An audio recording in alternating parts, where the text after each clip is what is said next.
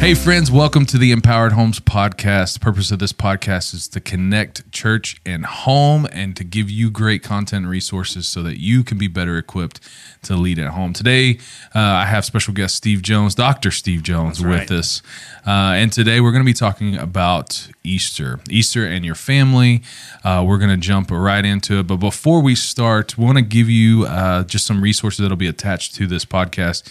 At empoweredhomes.org, you'll find great family devotionals. You'll find some great content to prepare for Holy Week. There's some personal reading plans for you personally to go through as you prepare your heart for Easter, as well as some great activities. We have a brand new one. Before we jump in with Dr. Jones, we have a brand new resource. It's called Emoji Easter. So as you go through Emoji Easter, we have some really fun activities in here. We have scripture readings each day, but it allows kids from really all ages kind of looking at the emoji world, if you will. It's a creative, fun way for us to not only go through Easter, look at Easter, but also give some practical things that tie into the emotions of Easter. It's really cool. So you'll find all of these resources at empoweredhomes.org, as well as a ton of great stuff for Easter. So Easter is here. Easter's next week. That's when this will launch, and you'll be listening to it, and we'll have Easter the next week. But Dr. Steve Jones, welcome. Glad to have you. Glad to be here. So for a listener, you're world famous. We know that. But a listener may not know who you are. Tell us a little bit about yourself and why I wanted to talk to you about Easter. All right. Well, first, I'm the teaching and training pastor at Kingsland Baptist Church, and for the last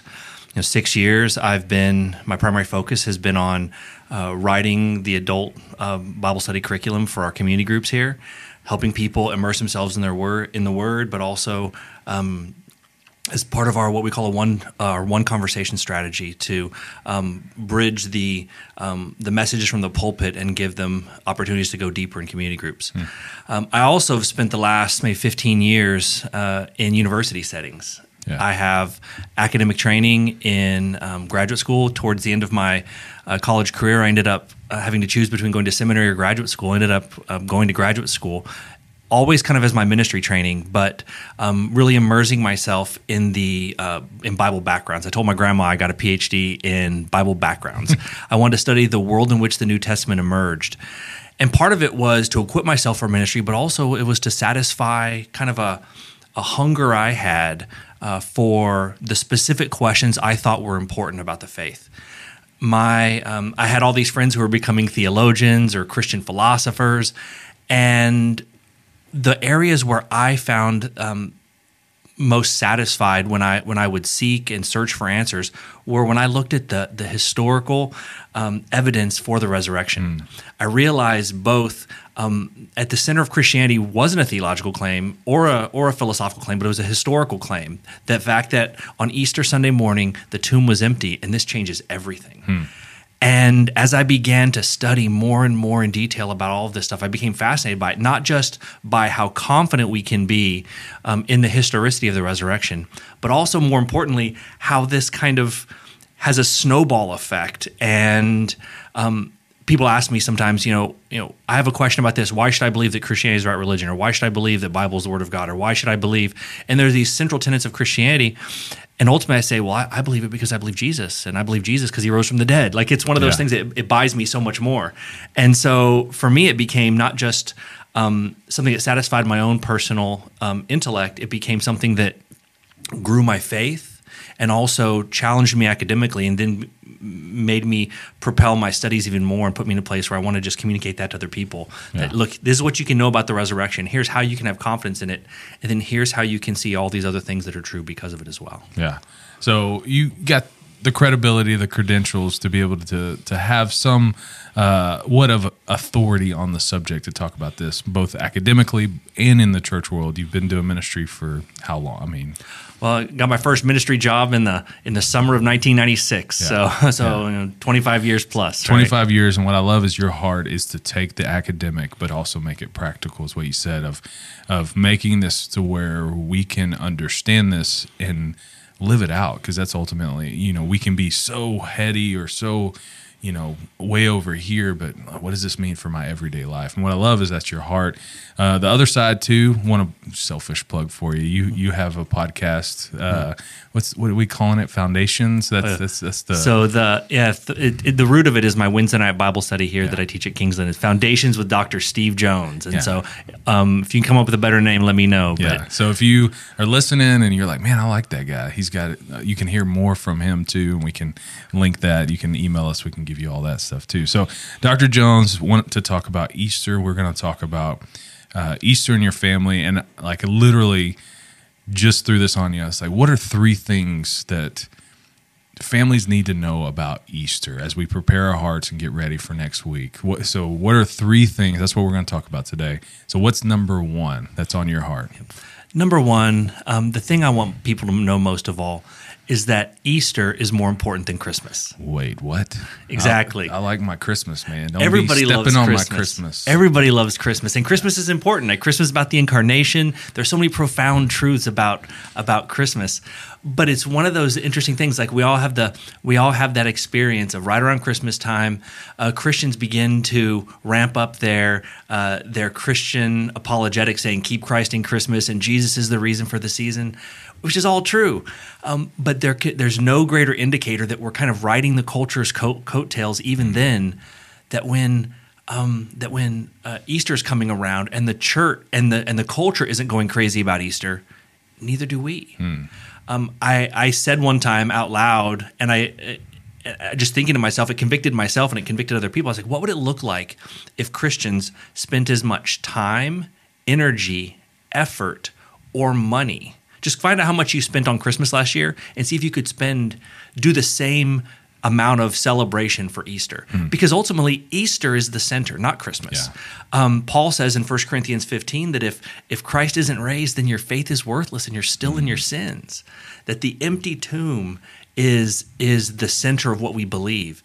And so how can we make that the center of how we celebrate the year? It's something that I had to confess that I didn't quite know how to do myself. Yeah. So, we still celebrate. We have different things. My kids, we still do the Easter basket every year. They get fun things. But man, you're right. It's nowhere near on the level of Christmas. And while Christmas is huge and a big part of the foundations of our faith, like if we have to pick the climax of the story of the whole narrative of Scripture, like the cross and the tomb is that changes everything. Yes. And Jesus coming and being born changes everything too. But it's only because we know how the story ends. Right. If he didn't go to the tomb, we would be celebrating a baby. Like there's not. And that's kind of why the culture likes Christmas more than Easter, right? A cute little baby. Everyone loves a cute little baby, and shepherds, and you dress your kids up in a bathrobe, and they pretend to be in the wise men. But when you talk about a cross, and now you have to talk about why that man was there. Yeah. And when you talk about the empty tomb, you talk about something that people have a hard time explaining. So how do I tell my kids we're not doing anything at Christmas? We're only celebrating Easter this year. There is some balance, I guess, there is. with that. No, we should celebrate Christmas because the messaging we have gotten right. It is the reason for this season. We need to. I love the way in which recent years Christians have embraced Advent, getting ready for Christmas. But to try and find a way just to start thinking through, and I don't have a lot of answers, but I do know my family and I, we've tried to say, how can we make sure we're trying to emphasize, not just, the one comedian said, not just the standard Easter, Jesus is risen, quick, hide the eggs, but trying to find ways to meaningfully center our lives around this one thing. Yeah. And I think for families too, and that's why we have resources. We have the emoji Easter. We have a ton of other stuff of like yes, we do great things with Advent and with Christmas, but really like this is where we could really see some discipleship and some growth as we celebrate Easter and celebrate all that entails. It's more than just having dinner as a family, on Easter or dressing up, which is great, having your special Easter tie. There's nothing wrong with any of that. But, man, what an opportunity we have for our kids, for our family to really say, hey, here's why we're celebrating. And to start new family traditions. Yeah, that's right. the Like other think thing, about right. all the things like a tree and stockings and none of these things that necessarily go into the actual original Christmas story, but become part of our celebration. And we find ways of reorienting our lives around the messaging. How can we develop new traditions that help us remind ourselves of the victory we have in Jesus because of the cross and the empty That's so tomb? good. So Easter's more important than Christmas, but I think more importantly, just be more intentional this year. Maybe this year's the year we start those new traditions around Easter to make it a bigger deal. So that's number one. Easter's more important than Christmas. Number two, what's number two? Number two, again, if Easter's more important than Christmas is controversial, this might be also sound pretty controversial. And it would be this. The center of Easter is not the cross, but the empty tomb. Okay, that's even heavier. Like, no, Jesus died on the cross for my sins. 100% agree. But if all Jesus did was die on the cross, then again, the story is as Paul said. And if he's still in the tomb, your faith is worthless, and you're still in your sins. Yes, we know that Christ was paying for our sins on the cross. But how do we know we have victory? He experienced victory over that sin and experienced new life again. Well, the empty tomb is the proof, which is why when the early church shifted the day of worship from the traditional Jewish Sabbath. One of the questions a lot of people ask is, the Bible says about remember the Sabbath, keep it holy, and the Sabbath is Saturday. How come we don't do that? Well, the early church was like, we're going to celebrate the day that's the more important. If the last day is the day God rested from creation, well, the next most important day is the day Christ rose from the dead. They shifted their day of worship to the Lord's Day. And the Lord's Day, they didn't shift backwards to Friday. They shifted it to Sunday. So that verse that says, this is the day that the Lord has made, what the early church meant by that is this: Sunday is the day the Lord has made, and he made it his day by rising from the dead. Wow. And so I remind that to people because there have been times I would go to Easter services eager to celebrate the triumph of the resurrection, because the resurrection is hope that sin doesn't have the last word, and that God is triumphing over it, and then one day he'll triumph over it completely. But I remember going to an Easter service one time years ago, and I walked out kind of disappointed because it wasn't an Easter service; it was a Good Friday service, which was solemn, and it was kind of heavy, and it was about the weight and burden of sin. And I think that's one of the reasons why a lot of people have a hard time celebrating Easter, because a lot of people come from church traditions where they spend the season in front of Easter, traditionally called Lent in some circles. Yeah. They spend that time fasting and sort of mourning and being more thoughtful about their sinfulness and the need to repent. And there's nothing wrong with seasons of repentance and seasons of thoughtfulness like that. But if Easter is anything, it's a celebration that sin and evil don't have the last word. And so trying to make Easter a celebration because it's about victory. That's what I want to tell people. Yeah, and I hear you 100%. Maybe someone listening and be like, "What did he say about the cross?" He doesn't think the cross is important. No. Yeah, just to reiterate, man, him going, and it was the Pastor Chesterton, his famous sermon of like, it's Friday, but Sunday's coming. Like there is no Sunday without Friday. Mm-hmm. We know that, but Sunday's the big deal. That's when he defeated death and sin. That because of that, we can too.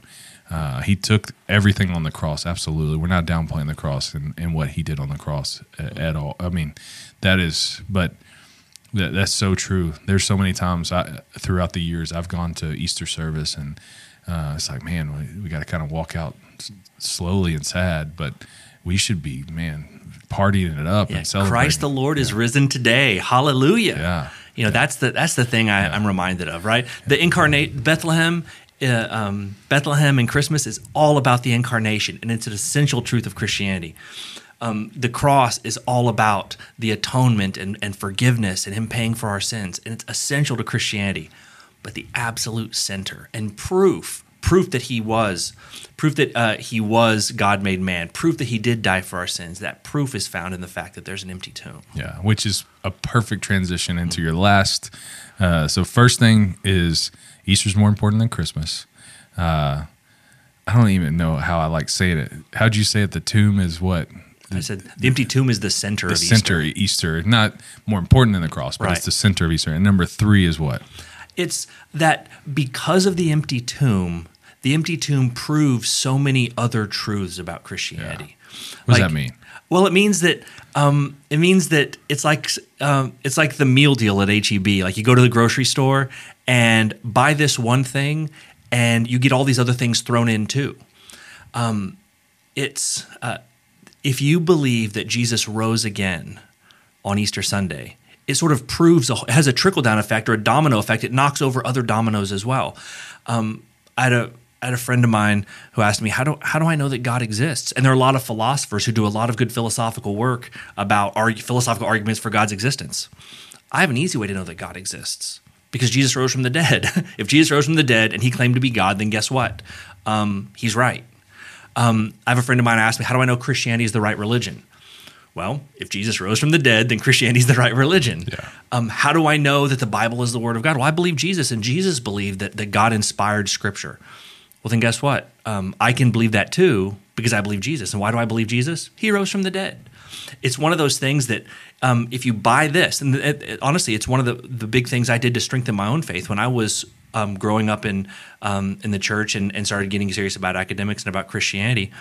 I began sort of saying, when I would have my doubts, instead of chasing a philosophical book or chasing an inspiration of Scripture book, all of which are really great, I was like, oh, no, let me just remind myself. Jesus rose from the dead. Yeah. And if you believe that, there are all these other things that just kind of come in with it. Yeah. So, and I've heard it other ways. Crucifixion wasn't just a new thing. Jesus wasn't the only one crucified. There's plenty of people crucified. There was plenty of people that were throughout. Correct me if I'm wrong. That said that they were God. Said that they were murdered or martyred.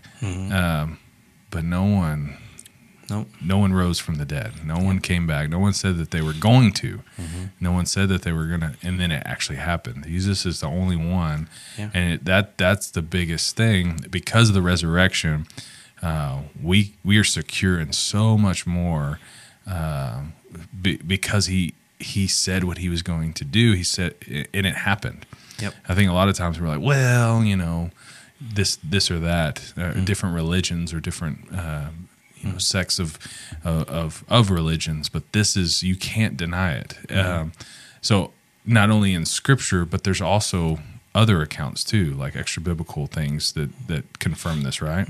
There are extra biblical witnesses to it. I mean, there are Jesus was an unknown person in the end of the Roman provinces, and so we don't have a lot of extra biblical accounts. Yeah. But what we do have confirms what we have in the Scripture accounts, and we have the 4 gospel accounts, and all of the evidence purports to support this one fact.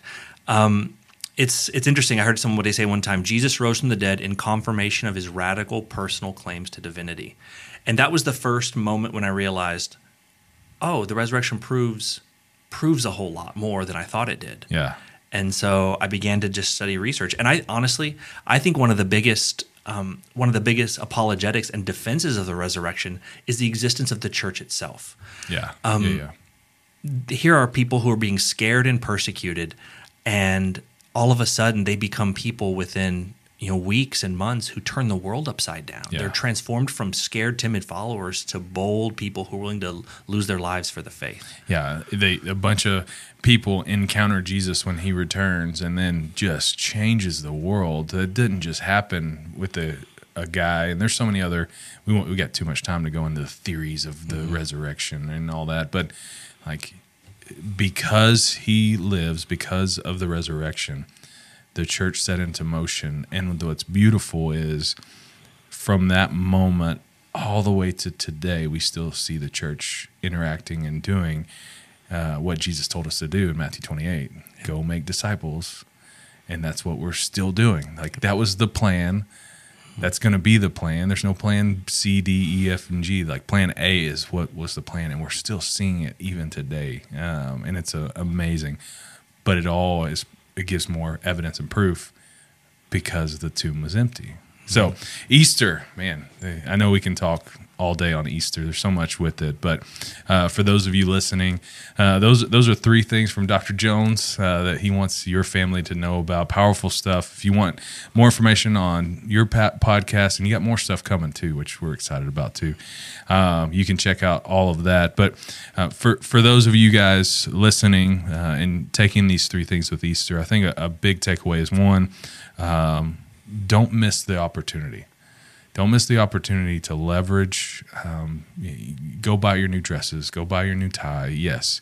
Create some new traditions around Easter. That's one of the things I heard from you. And the other one is, if you have coworkers, if you have friends, if you have people who are in your life and they're not real sure about the things of God, and they're not real sure, I think one of the easiest ways for us to not defend our faith, but to defend our faith is to really examine and look at the resurrection. Before we close out, do you have any resources for someone going, hey, I want to be more solidified on how I can have faith conversations with maybe non-believers when it comes to the resurrection? Are there just a few resources that you have off the top of your head? There's a handful. There's a lot of them. If you Google, just Google, resurrection, you're going to come up with a lot of great resources. Some very accessible, and some more academic, and you have to be waded through. I think of Josh McDowell's Evidence That Demands a Verdict. That was one of those books that sort of shows very clearly all of the he gathers all of the evidence for the resurrection and lays it out along with all the other possibilities. Yeah. So you can go, it's not just the chief claim of Christians. When compared to all the other claims, all the other claims seem silly at that point. Yeah, and that one's just updated too. A few years ago, he updated that whole thing. So that's a good one. Anything else? I could probably name a handful. There's several great historians and philosophers and theologians who've engaged in public debates. There's a book years ago called "Will the Real Jesus Please Stand Up?" and by William Lane Craig, and and the Resurrection of the Son of God. There's several books like that have debates between atheists and Christians over the best case for what happened on Easter Sunday morning. And it's interesting to not just see the case put for Christians, but to see the best case a non-Christian can do for trying to debunk the resurrection. And that just sort of strengthens your faith even more. Absolutely. So create traditions, and then for some of us, we need to spend some time really digging in for our own faith, because I promise you spend the time to really dig into the resurrection, to dig into Easter. I'm the same way with you. I mean, it just solidifies so many things for me, and just the deeper understanding of what Jesus did for us is huge. And so we want to cancel Christmas. No more. I'm kidding. So those of you listening, I hope you just leverage next week, Holy Week, for discipleship with your kids, with your spouse, with yourself, to spend some time preparing your heart for Easter, because Easter is a big deal. We have more resources on Empowered Homes. Go check out our brand new one, Emoji Easter, for you and your kids. We got a ton of great things on there. But as always, you can contact us at podcast@empoweredhomes.org for more information. Dr. Jones, thanks for chatting with us this afternoon. Love it.